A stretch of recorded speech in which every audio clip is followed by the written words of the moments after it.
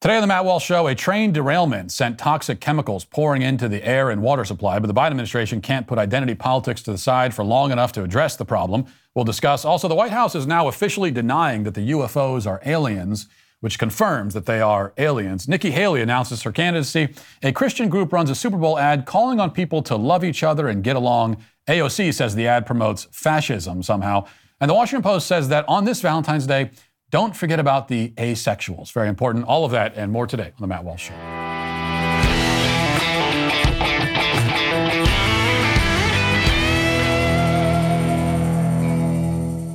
Well, if you've been paying attention to the news, you know that the FDA just declared a global shortage of medication. They're warning that critical antibiotics are in extremely short supply.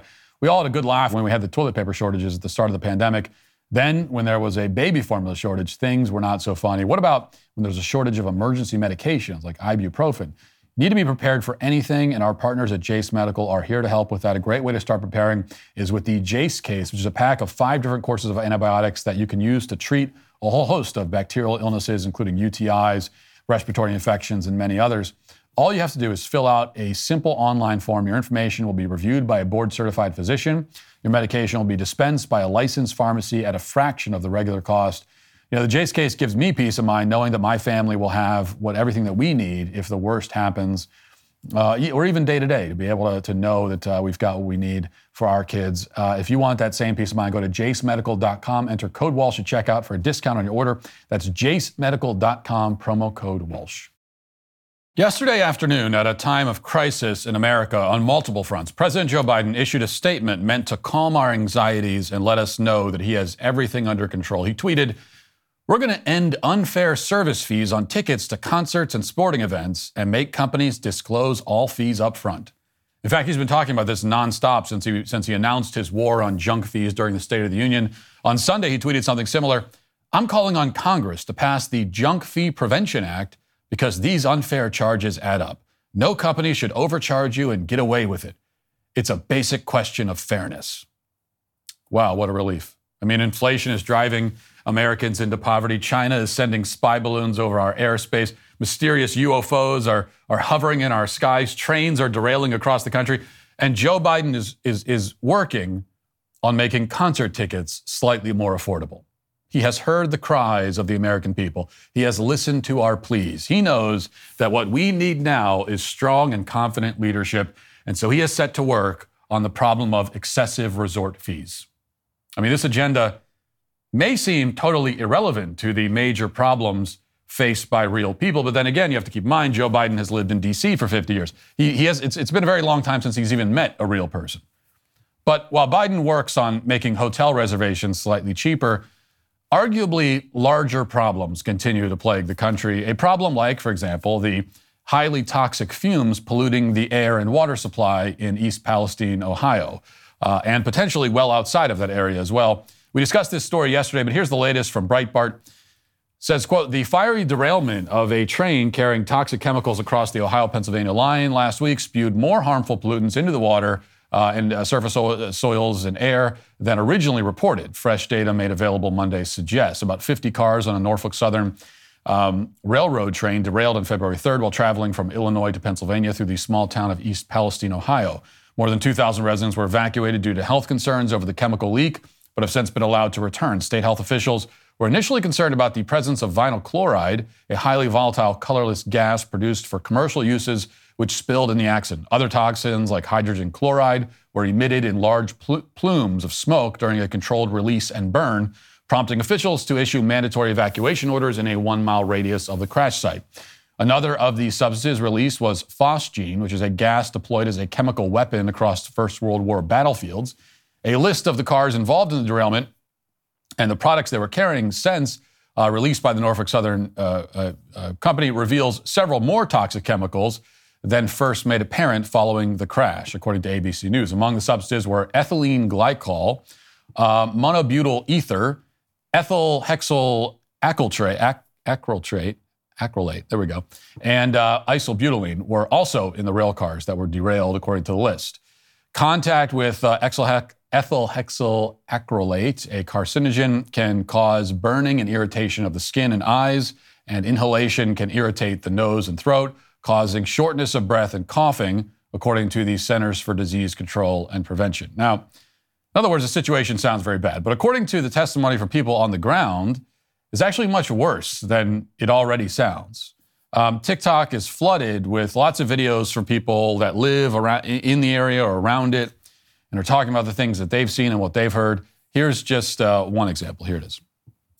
I see so many people talking about the train derailment at East Palestine, Ohio. And all I'm going to ask is that if you do this, you get your facts right. I literally grew up right down the road from East Palestine. My old childhood best friend lives in the town. My current best friend literally lives right next to the town. It is so much worse than what the media is telling any of us. I'm getting reports from people that are down there right now that they're literally seeing schools of fish floating down streams, rivers, dead. I got a video from my friend, okay? And she's like walking, dude. It's all dead. All dead. And on the top of the water is a really pretty chemical rainbow sheen. As I said, many videos just like that one. Of course, you could watch that and claim that these are, well, it's anecdotal, unreliable, et cetera. But the question is whether we're better off relying on this kind of testimony or the official word from authorities who would have been happy to let most of the country ignore this story completely. Keep in mind, this originally happened over a week ago. And as far as the corporate media was concerned and the authorities dealing with this, we would never even be talking about it. They'd prefer to not talk about it at all. These are the same people who have a vested interest in downplaying the extent of this catastrophe. You have the authorities in charge who have, some of these people are the ones who decided to burn the stuff in the first place. And as far as the corporate media is concerned, this is all happening under the Biden administration, so they're not exactly motivated to talk about it. And in fact, they're still downplaying it. For example, chemicals from the derailment have now made their way into the Ohio River. And this would seem to be a rather major problem, given that the Ohio River flows through Ohio, Pennsylvania, West Virginia, Indiana, and Kentucky. And through its various tributaries, the river provides water to millions of people, reaches down into Tennessee, where I live, and farther south. Parts of Virginia, North Carolina could also be affected.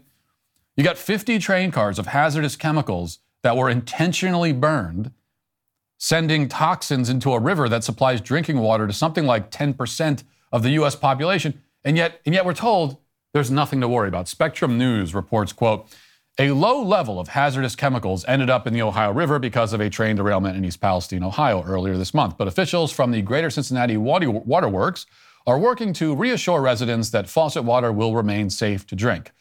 Jeff Swertfeger, the superintendent of water quality and treatment of waterworks, told Spectrum News on Monday, samples taken downstream from the derailment showed incredibly low levels of the chemical.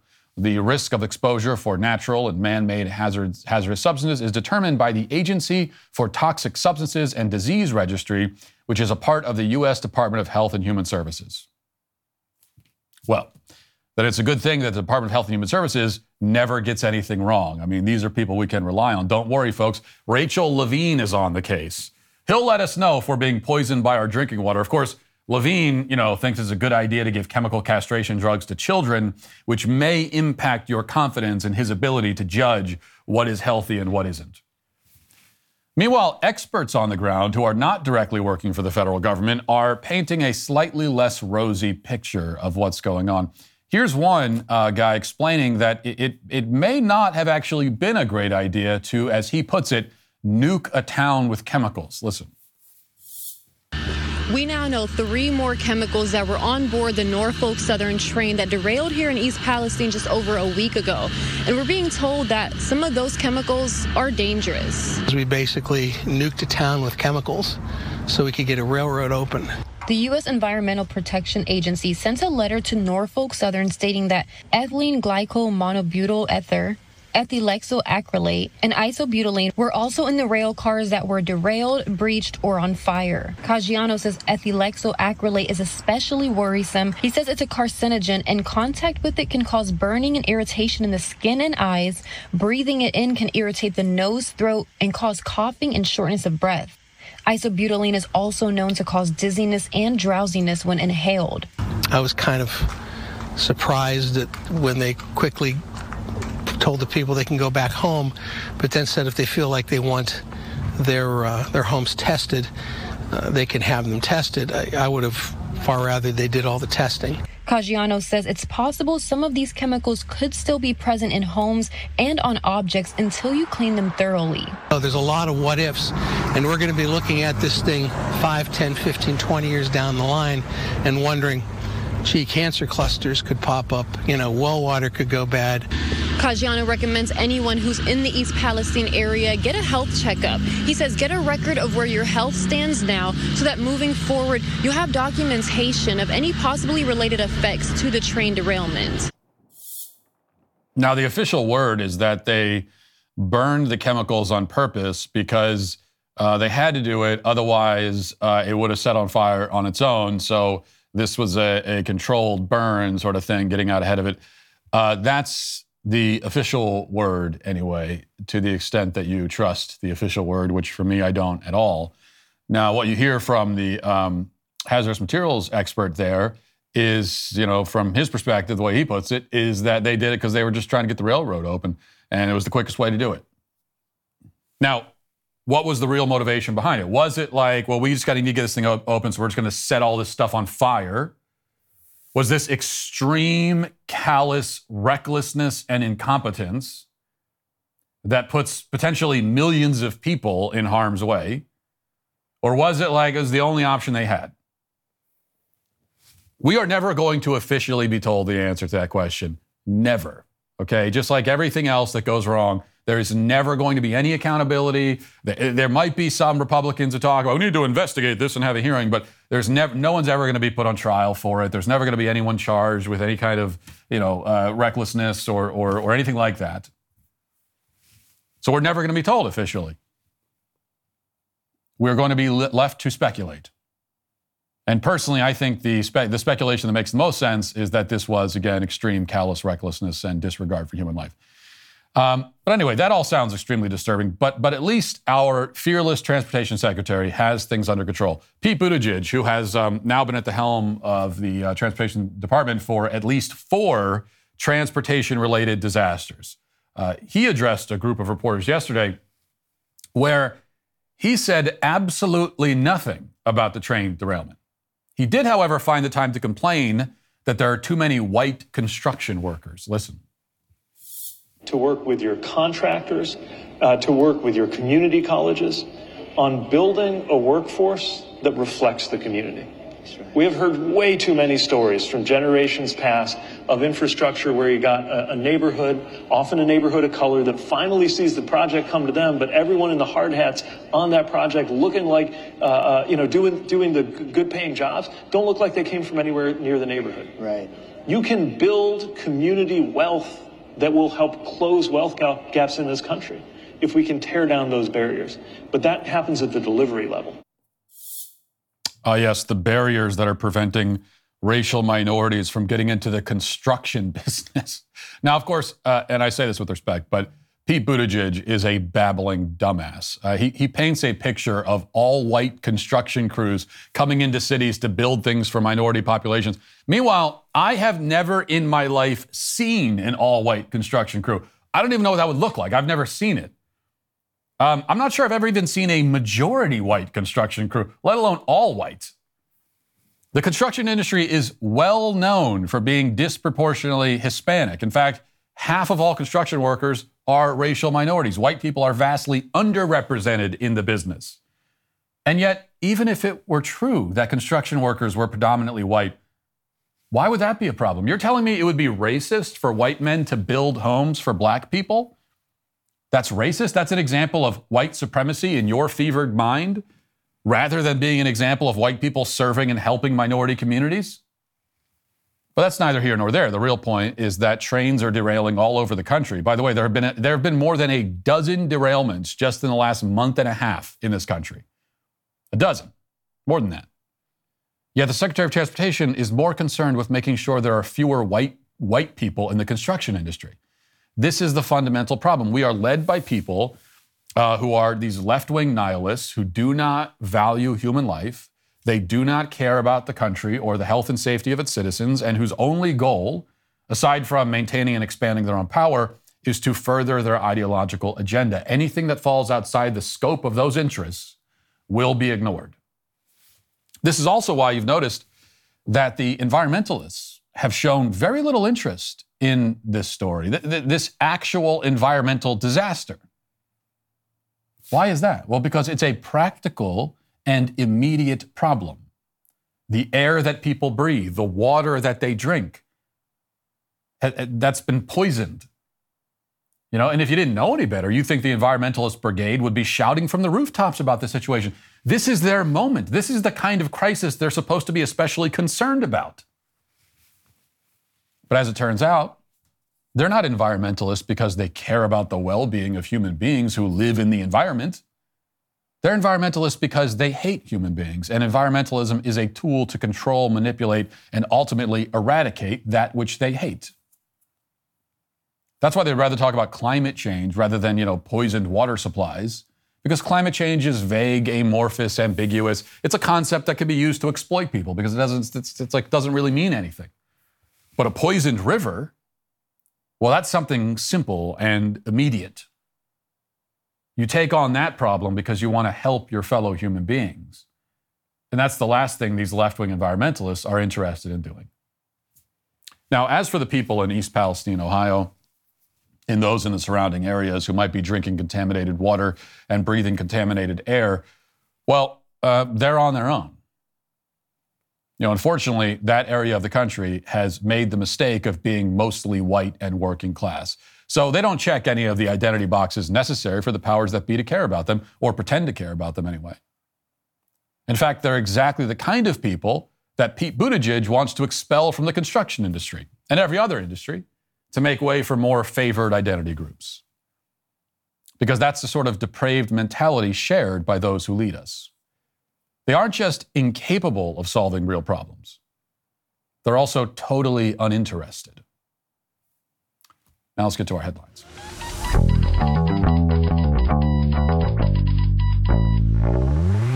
We'll start with this briefly, which, of course, the top headline will continue to be the fact that we are under in alien invasion.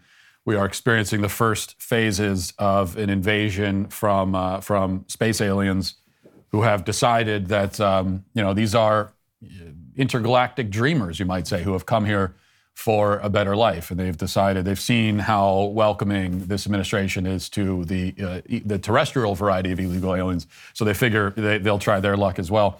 I think it's been all but confirmed, as you know, that these UFOs are space alien in origin. They are from, I'm not going to say from another galaxy, but potentially another solar system. I don't know exactly, but it's 100% guaranteed at this point. How do I know that? Well, because there's three ways that I know it, okay? Three ways. I have three pieces of evidence that I will present to you. One, there's stuff flying in the sky. Two, I feel it in my heart. I just feel, I can sense in my heart that this is an alien invasion. And three, here's the third. This might be the most convincing. If those two didn't convince you, third piece of evidence is that now they are officially denying that these UFOs are from aliens. Like the one thing that gave me, as sure as I have been that these are aliens, the one thing that gave me a little bit of pause is that we played some of the clips yesterday of the administration and officials like sort of entertaining the notion that they might be space aliens. And when I heard that made me a lot less confident. But now they've changed their tune and they're officially denying it. So here's Karen Jean-Pierre issuing the official White House denial. I know there have been questions and concerns about this, but there is no indication of aliens or extraterrestrial activity with these recent takedowns. Again, there is no indication of aliens or terrestrial activity with these recent takedowns. Very funny. Let's all laugh about it. You hear him laughing in the room. And then John Kirby. So that wasn't enough. John Kirby is a Pentagon spokesman, and he also had a similar message for the public yesterday. My understanding is that the top officials at the Pentagon, when asked explicitly if they were ruling out any kind of extraterrestrial presence, said they weren't ruling anything out. And yet at the beginning of today's briefing, albeit with her usual winning smile, Ms. Jean-Pierre seemed to rule out any extraterrestrial activity. I don't think the American people need to worry about aliens with respect to these craft, period. I don't think there's any more that needs to be said there. That's a non-denial denial. He's saying, I don't think the American people need to be worried about aliens. He didn't say they're not aliens. He just said, you don't need to be worried about them. Very interesting wording. So what else do you need to know? There are things in the sky, and they're doing weird stuff. I feel it in my heart, and they're officially denying it, but also not denying it at the same time. That's all you need to know. Daily Wire report, Nikki Haley, the former governor of South Carolina and one-time UN ambassador, announced Tuesday that she will seek the 2024 Republican presidential nomination. Haley served 3 terms in South Carolina House of Representatives before she was elected governor in 2010, becoming the youngest governor in the country at age 38. After winning re-election, she served in 2017 when former President Donald Trump nominated her as the United States ambassador to the United Nations. And she officially announced her candidacy this morning. She released a video at like 6:30 in the morning for some reason, which was kind of an odd choice. But we have a little bit of her official announcement video. It's time for a new generation of leadership to rediscover fiscal responsibility, secure our border, and strengthen our country, our pride, and our purpose.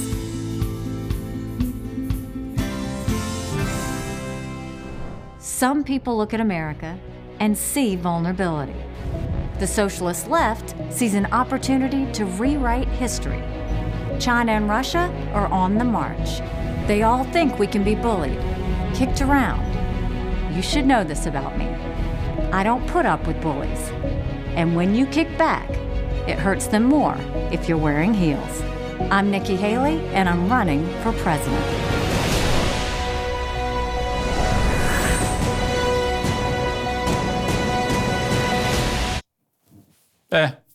That's always been my take on Nikki Haley. I have to tell you, I'm not a big Nikki Haley fan. Well, I'm not a fan of any politician in general, because politicians shouldn't have fans. But Nikki Haley is basically kind of an establishment, sort of typical, prototypical Republican type, yet is a woman, which is not unique at all. And then you get the girl power stuff at the end there. Here's a challenge for you. Like if you're a woman and you're announcing your candidacy for the presidency or any political campaign, how about like you don't need to mention the fact that you are a woman. That's the challenge. Can you put together the campaign ad without not even one little? And by the way, I'm a woman. We know that, first of all. Well, some of us do anyway. Those of us who know what a woman is are able to recognize that. And it is not a qualification for the office. And we're not interested in the White House becoming a forum for, girl power sloganeering. It's just not the kind of thing that's going to motivate people to vote for you. So we don't need that. And also, this is a stylistic point, but the delivery, I don't know what it is with Republicans in particular, but this kind of lifeless, robotic delivery. I know she's capable of speaking like a normal person and sounding relatively authentic, and like she's not reading from a script, but from pure style perspective, she sounds like she's reading a teleprompter that she just was reading then for the first time. And that's going to be a problem. That is a problem politically. So, and finally, the last point here is that, I think Nikki Haley is going to be, with someone like her getting in the race, this is just like floodgates opening, and it's going to be the beginning of a whole bunch of other people, many of them kind of standard Republican types, jumping into the race. In fact, I just read an article, Tim Scott is going to probably announce, I think, this week. And so we're going to get a lot of Tim Scott, Nikki Haley sort of types, who, again, these are just your basic, ordinary kind of establishment Republicans, but with, Nikki Haley, establishment Republican, but she's a woman, and so that's exciting. And Tim Scott, establishment Republican, but he's black, he's a racial minority, so that's supposed to add a bit of excitement and make it something different and new and unique, but it doesn't. So there's going to be a lot of that. And I can tell you right now that this is the number one way to guarantee that Donald Trump gets the nomination in 2024. This is how you guarantee that result. So if you're a big, in fact, I saw some Trump supporters on social media reacting to this announcement from Nikki Haley, and they were sort of angry about it and upset and saying how she doesn't have loyalty. In fact, we can guarantee that Trump, if he hasn't already, will issue some sort of statement from his Truth Social platform attacking her for not having loyalty. Which, of all the issues you might have with Nikki Haley, that is not one of the problems. The fact that she lacks loyalty to some other politician, who gives a damn? But if you're a Trump supporter, there's no reason to be angry that she's getting in the race. You should be very happy about that, actually. In fact, you should be encouraging more and more people to get into the race, because they're going to split the non-Trump vote. That's how Trump got the nomination in 2016, because he was running against 27 people, and the non-Trump and anti-Trump vote was split between all those people. And it's looking like that's going to happen again in 2024. Which, of course, also makes me very much question the intentions and motivations of people like Nikki Haley. It's like, unless you've completely deluded yourself, you must know that you're not going to win the nomination yourself. You must know that. You don't have any real base of support. No one is like, there's no, maybe if this was 20 years ago, it would be different, but it's not. And right now, especially among conservatives, the people that you need to win the nomination,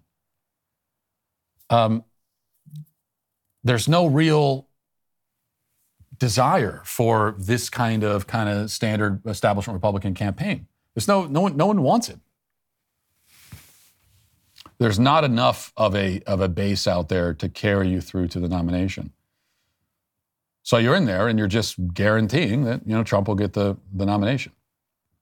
That's how you keep DeSantis out and you put Trump in the nomination, is by having a whole bunch of people, and this is what it's going to end up with. We're going to end up with, it's going to be yet again, it's going to be 2016 all over again, and there's going to be 19 or 20 people in the race, all taking a little bit of a chunk from it, and it's going to be a chunk, it's going to be mostly be votes that would have gone to Ron DeSantis. And instead, it's going to be split between all these other people. I'd say Trump, at this point, it's looking like Trump will probably walk into the nomination. So again, if you're a Trump supporter, there's no reason for you to be angry about this. You should be very excited, and you should be encouraging more Republicans to get in the race. There was a Super Bowl-related controversy yesterday that we didn't get a chance to talk about, and we'll start with the Daily Wire report. A Super Bowl message of hope and love from a Christian organization drew mockery from Representative Alexandria Ocasio-Cortez, who likened the commercials extolling Jesus Christ to fascism. The nonprofit Servant Foundation, it's the name of the organization, Servant Foundation is the name, sponsored 2 Super Bowl commercials as part of the He Gets Us campaign. The first featured photos of children in heartwarming situations, including black and white children hugging, as well as a poignant photo from 2019 of 5-year-old Aubrey Burge comforting her 4-year-old brother as he underwent chemotherapy.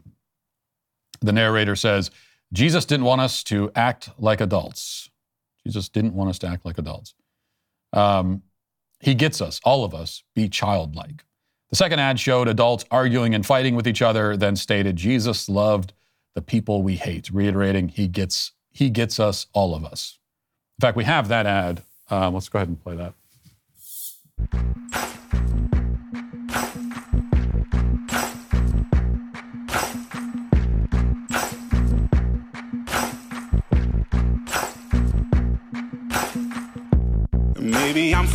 foolish, maybe I'm blind, thinking I can see through this and see what's behind. Got no way to prove it, so maybe I'm lying. Take a look in the mirror, what do you see? Do you see it clearer, or are you deceived in what you believe? 'Cause I'm only human after all.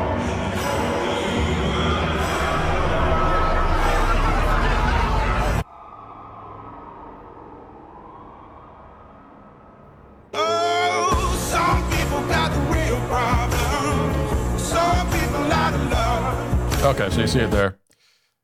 That one ad doesn't really translate for audio very well, does it? I didn't realize that. So that's the ad that played, and as Daily Wire described it, it just shows a bunch of people like arguing with each other, different photos, different shots of people in various situations. Oftentimes it seems like they're at political demonstrations where you've got two sides that are yelling at each other, and then it has that message of hope and unity and how we should all get along and all the rest of it. And the left was upset about this. They were complaining about it, including Alexandria Ocasio-Cortez, who said, "Something tells me Jesus would not spend millions of dollars on Super Bowl ads to make fascism look benign." So what you just saw there is making fascism look benign. Yes, benign is the right word. I mean, it is a very benign ad. I mean, the whole point of the ad is let's not argue, let's be friends and get along. And say what you want about the value of a message like that, and I'll talk about that in a second. But how exactly that promotes fascism, I can't see it. Except that fascism it's a reflex. These people all have Tourette's syndrome, essentially, a kind of ideological Tourette's syndrome, and they just shout the word fascism at anything that they don't like, and they decide what they don't like, not based on any kind of analysis of the situation, but it's just like coding. It's sort of like they see something and it codes to them a certain way. And so in this case, they see the word Jesus. Maybe AOC realizes that somebody at Hobby Lobby had something to do with the ad, and so immediately that makes it bad. Doesn't matter what the message is. Jesus, Hobby Lobby, Christian type stuff. Bad, and if it's bad, that makes it fascist, and also racist and homophobic and transphobic. Though she didn't say that, there were other people on social media that were making those claims as well. There are also complaints like this from Sawyer Hackett, who is appropriately a hack and a Democratic consultant. He tweeted, "With the money the He Gets Us people spent on their right-wing Jesus ads, they could permanently house 1,563 people experiencing homelessness." The right wing, what in the ad was right wing exactly? And just so you know, if they were to take their however many millions of dollars and just buy a bunch of homes for homeless people, that would be a really great way to make sure that homeless people have a home for about 3 or 4 days. The amount of time it takes them to completely destroy whatever home you give them. Because the whole reason that most homeless people are homeless is that they have given up their entire lives for the sake of the drug that now stands at the center of their life. And that's how you end up on the street. But most of the time, that's how you end up on the street, especially if you're on the street for any extended period of time. It's because you've given your entire life to a drug, and it's the only thing you care about, and it's all that matters. And whatever you're given, it's all going to be in service to the drug. So they would destroy the house, trash it, maybe sell it so they could buy a bunch more drugs. That's what would happen. That's why it's not as simple. If you have wisdom and intelligence beyond that of a child, you understand that you can't solve homelessness by just literally giving, as if the problem with homelessness is just the simple fact that they don't have homes. That's it. Just give them a home and the problem solved. That's all. No, most homeless people, you idiot, Sawyer Hackett, most of them, they weren't born homeless. They had homes. They lived in places. Don't you understand that? They ended up on the street because of the drug problem and the mental illness. And so if you have any solution that does not directly solve that, it's not a solution at all. But what about this idea that the ads are right-wing? Well, Breitbart has this report. The campaign's advertisements all centered around the idea that Jesus gets us, according to NPR. The well-funded campaign discusses how Jesus was a refugee, had disdain for hypocrisy, and was also unfairly judged like other marginalized members of society. Quote, the advertisements are part of an effort to shift away from a negative public perception of Christians and towards Jesus, says Bob Smietana, national reporter for Religion News Service, in an interview with NPR. Smietana says that the campaign is attempting to appeal to groups that may have felt excluded or repelled by the church in recent years, like members of the LGBTQ community, different races, ethnicities, those who lean more liberal politically, or people who have kept up with the scandals of abuse. So in other words, these are ads that they're putting these ads up for since 2022, and they're pushing for open borders, saying Jesus was a refugee, and so therefore we have to open up our borders and all the rest of it. These are ads designed to present Jesus as a kind of they have a liberal message. It's supposed to appeal to left-wing people with talking points that they will find appealing. And of course, it utterly fails in doing that, which should really be a message for the churches. That you are speaking the language of the left. You are abandoning the actual moral truth and moral substance of the Christian faith in order to appeal to the left. In the process, you alienate all true Christians, but you do not succeed in actually winning the minds and hearts you're trying to win, because they're going to hate you regardless. Now, I will say that the one, open border stuff and all the rest of it, that's one thing. But the message in the one ad we played about, hey, we should all get along and love our enemies, like that is, like I said, it's benign. I mean, there's nothing offensive about it, unless you're AOC. There's nothing offensive or outrageous about it.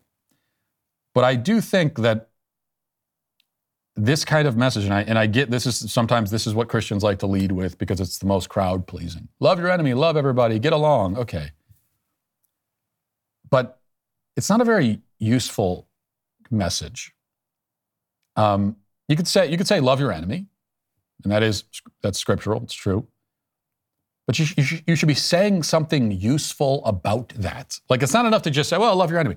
What does that mean exactly? What do you mean we should love our enemies? Does that mean we have to get along with them all the time and always be smiling and cheerful and we can never disagree? And they showed a lot of clips of people screaming at each other. And like I said, in many of those, we don't know the context for those clips, but in many of them, it seemed like these were demonstrations where they had two sides yelling at each other. Are we sure that both sides were being hateful?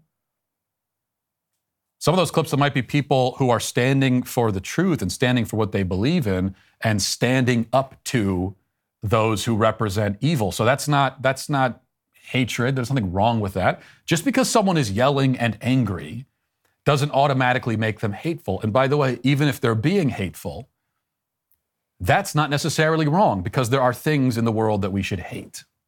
There are things that God hates. Evil and sin are those things. We should hate evil. We should hate sin. I don't know if any of those clips are from any demonstrations outside of a drag queen story hour, for example, but those are the kinds of demonstrations that sometimes get a little heated. The people that are protesting the drag queen story hours or the so-called family-friendly drag shows, are they hateful? Yeah, in a certain sense, because they hate the sexualization and grooming of children. They are hateful towards that act, and they should be. So yes, we should love our enemies. We should have love, but that means standing for what is right, standing for what's true. It means wanting the best for people. But wanting the best for someone also means not going along with those things that are destroying them. And that has to be part of the message. If it's not, then I'm not sure what we achieve. All right, finally, Dylan Mulvaney is on day 300-something of girlhood, and of course has learned nothing from the actual women who've tried to tell him how degrading this whole stunt is. So here's his latest video. It's day 335 of being a girl, and I wanted to go on record to say that this might be the hottest I've ever looked and will ever look in my lifetime. And I'm making this video so that in thousands of years, there will be evidence. Is it the dress? It could be the dress. Is it the makeup? Or is it the hair? Because I think it's the extensions. And when I have extensions in, I don't know my name. I don't know where I live. I just know that I love these. And I know that I look like I could steal a husband, but I want to promise you, look me in the eyes. I want to promise you that I would never do that to you. Okay, I am a girl's girl. And I love ya. Woo! But seriously, this is good, right? Okay. Love you, okay. Now, listen, I know I don't have a reputation for being necessarily the kindest or gentlest person in the world, especially when dealing with people like this. The truth, though, is that I am a gentle soul at heart, I think. And also I do feel pity, or I can feel pity for some of these people.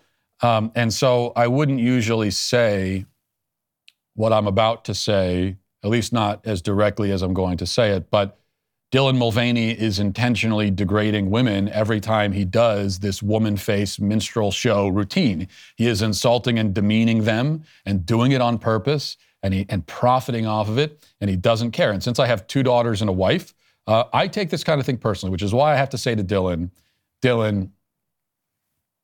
if that is the most attractive you will ever look, then I don't even want to imagine what you'll look like when you're at your ugliest.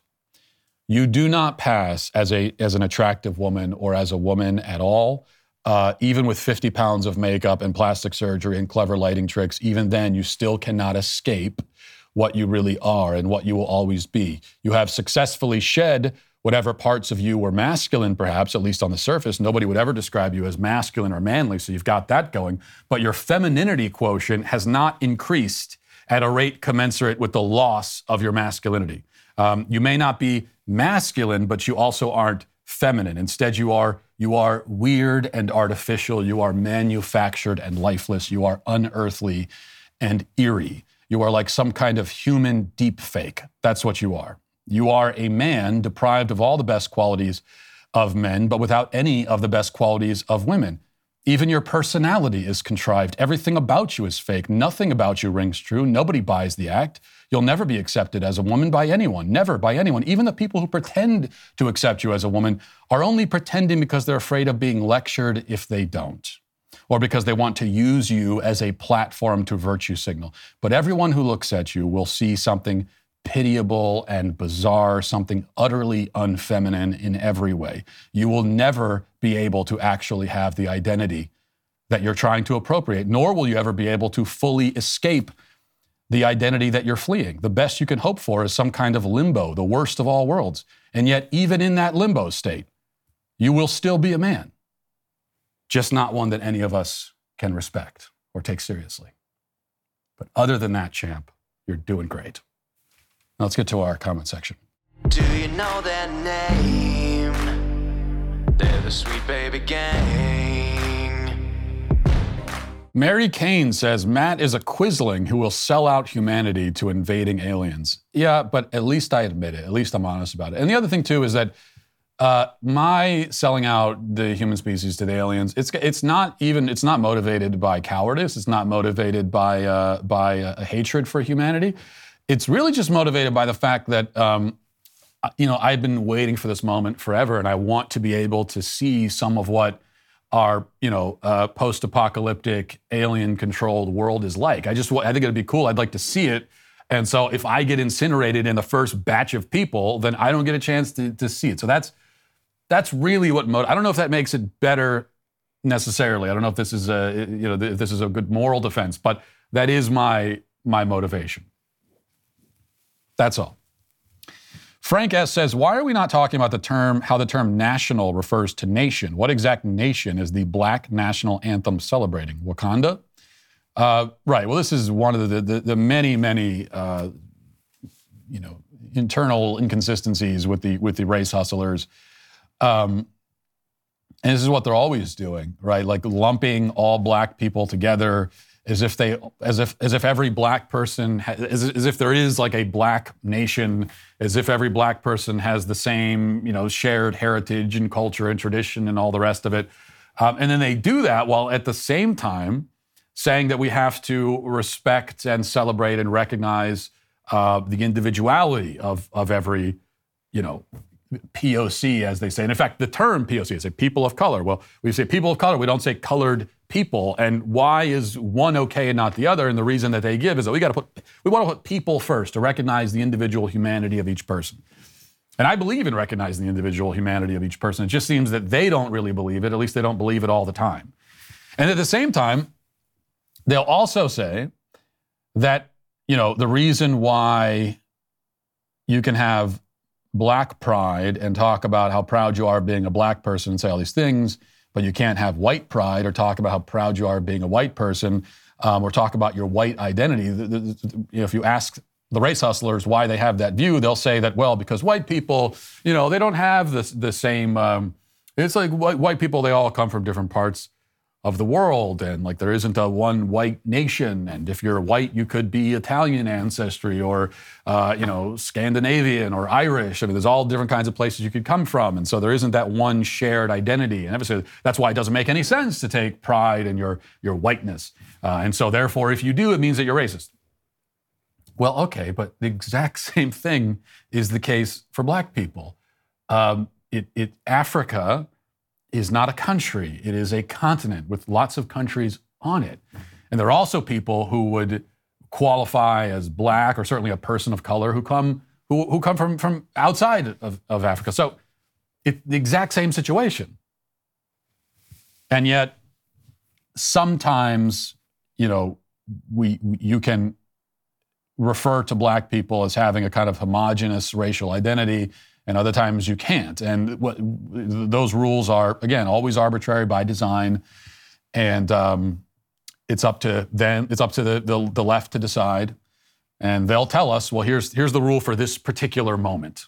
Here's how you're allowed to think of this right now.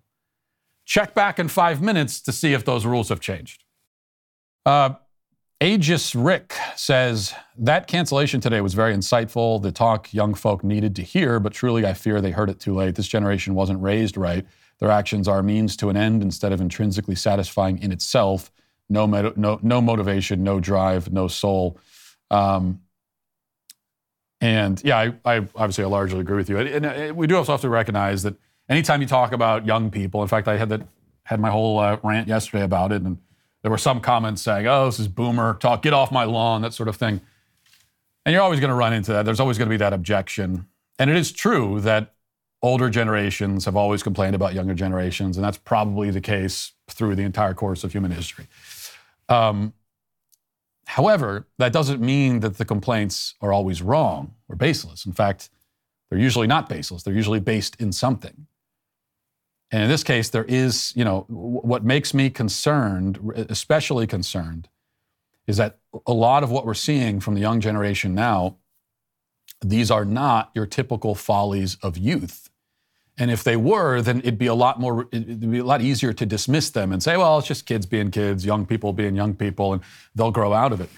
But a lot of this stuff, as we talked about yesterday, having no motivation, just no desire to do anything, no ambition, this is not natural for young people.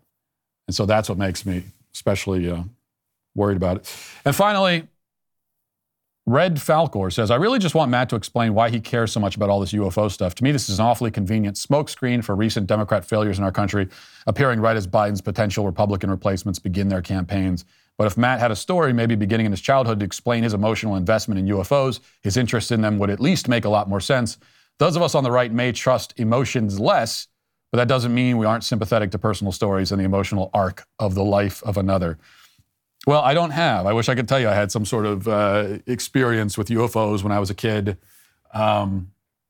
Maybe I was abducted by aliens and I came to know and love my abductors in the sort of, intergalactic Stockholm syndrome sort of thing. I mean, if I had a story like that, I would happily share it with you. I don't. To me, it's self-evident. I don't know. It's self-evident that this is really fascinating. The possibility of life on other planets, the fact that the universe is incomprehensibly vast and there are trillions of planets and we have no idea what's going on almost any of those planets, comparatively speaking, that fact is fascinating. And I almost have a difficulty explaining why I find it interesting, because to me it's so obvious that it is. And if you can't be interested in that, then what in the world is interesting if that isn't? So that's my pitch. I don't know if you'll find it convincing or not. You know, fellas, your lady loves you and means well, but without the proper nudge, she just might get you a terrible Valentine's Day gift, like a silly stuffed bear, pair of boxers with her face on it. Then you'll have to pretend it's what you always wanted.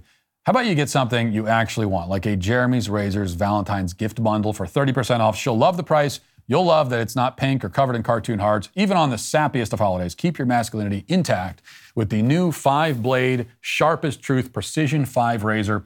Growing your whiskers instead of shaving them? Well, start dropping hints that you want a luxurious Jeremy's beard kit. Just make sure you do it fast because today is your last chance to get 30% off Jeremy's Razors Valentine's bundles.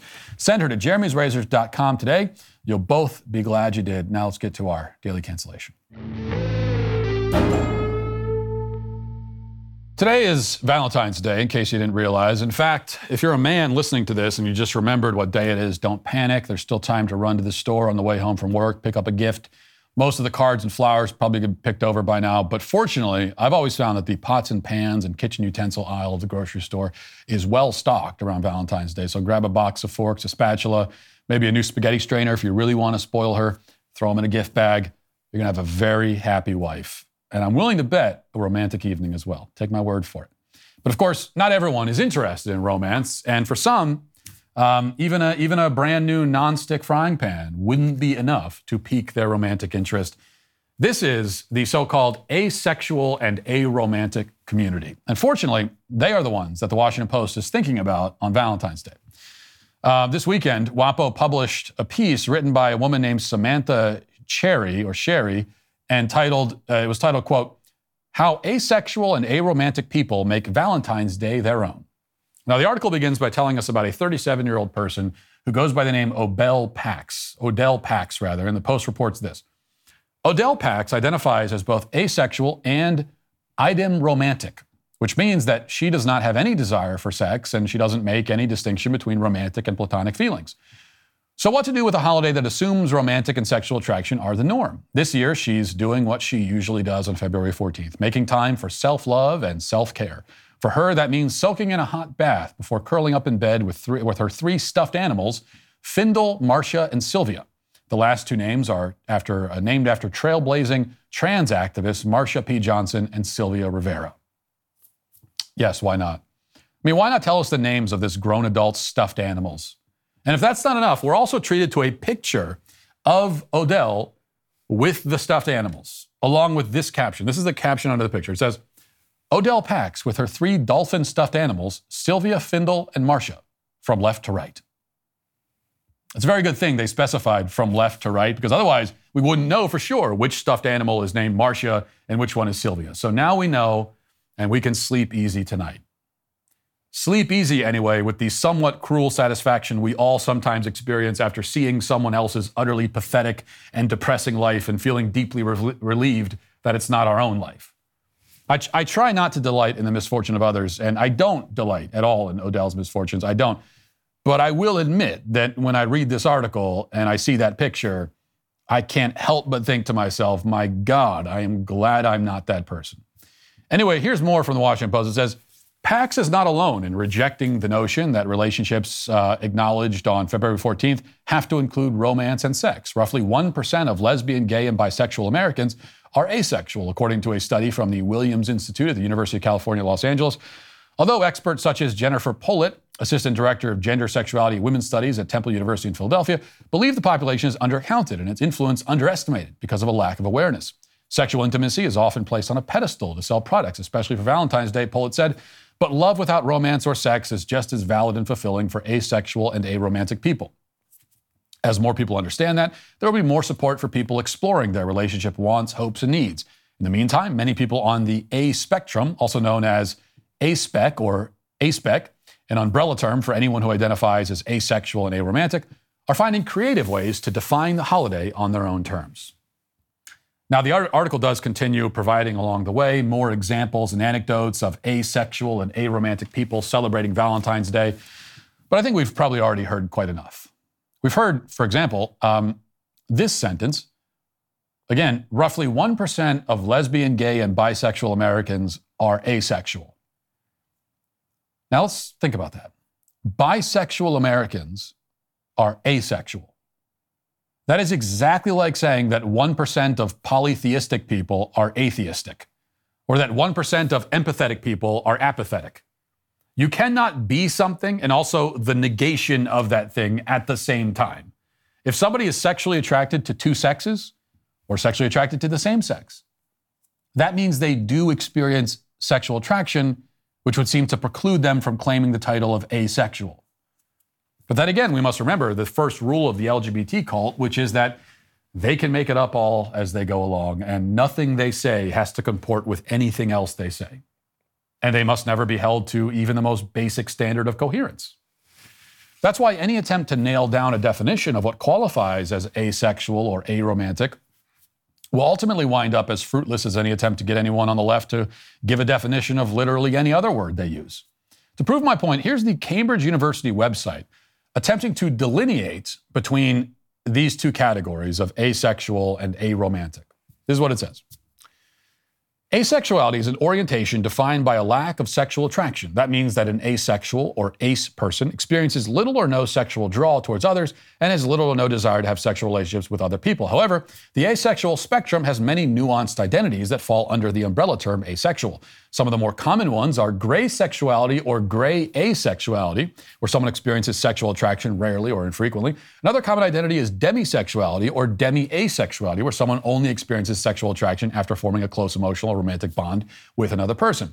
There are many other identities on the ace spectrum, but what they all have in common is the lack, to varying extents, of sexual attraction.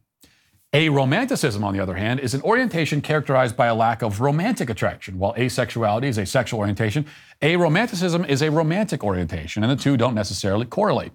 Someone may be asexual but not aromantic, or vice versa, or they may be on both spectrums. An aromantic or aro person experiences little to no romantic attraction towards other people and has little or no desire to form a romantic relationship with anybody else.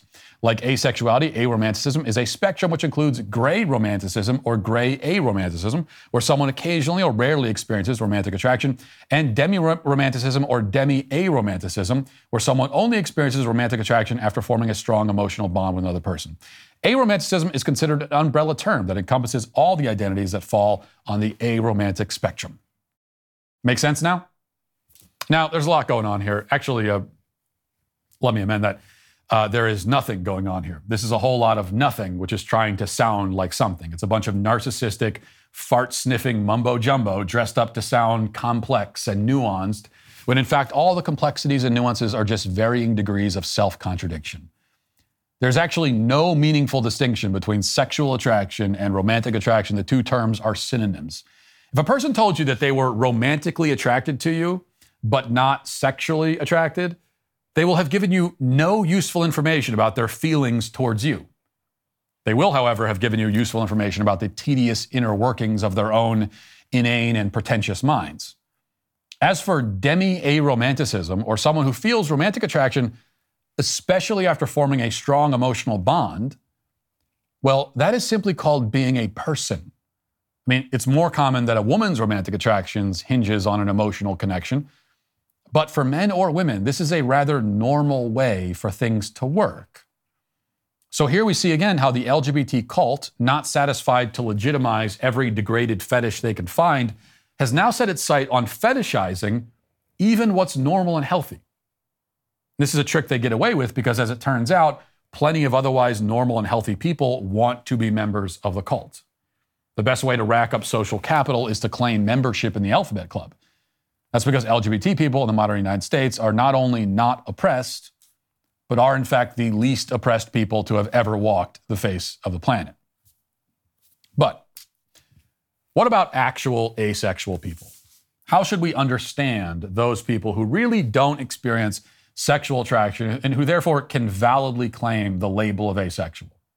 Well, I think there are a few things to keep in mind about this group. First of all, I'm extremely skeptical that most of the people that claim to be asexual are actually asexual. Okay, because somebody with a low sex drive is not asexual. Someone who doesn't desire romantic relationships is not asexual. Keep in mind the left will always do everything it can to inflate the statistics for any of the identity groups that it invents. That's why the leftist group, the Trevor Project, has a page on its website with information about asexuals where they stipulate that asexual people might still, quote, fall in love, experience arousal and orgasm, masturbate, and engage in sexual activity. In other words, lots of people they call asexual are not at all, in any definitional sense of the term, really asexual. Most of them are simply just selfish, lonely, depressed people with relatively normal libidos who have chosen asexuality as their identity group in order to give some meaning to their self-centered existence. Like most trendy modern identity groups, this one is, for the most part, just a cover for narcissism. It is a coping mechanism to cover up a character flaw, which is narcissism. But assuming that there does exist a collection of people who truly, and through no fault of their own, have no sexual attraction, no desire for sex at all, no capacity for sexual arousal, etc., then we could say two things about this group. Number one, it's almost certainly very small. It's not going to be anywhere near 1% or even half of 1%.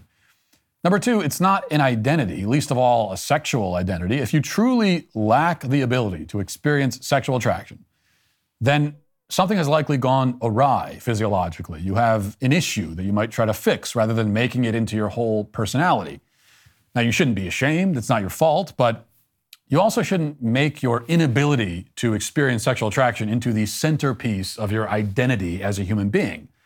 Neither does it make sense to be proud of this inability. I mean, the only thing more bizarre than marching around and claiming to be proud of your sexual attraction is marching around and claiming to be proud of your lack of sexual attraction. And that's why today, on Valentine's Day, I will not cancel all asexuals. They have enough to deal with, especially on a day like today. Instead, I'm specifically canceling these flag-waving asexuals like those profiled by the Washington Post, especially the ones who have stuffed animals that they name. They are all today canceled.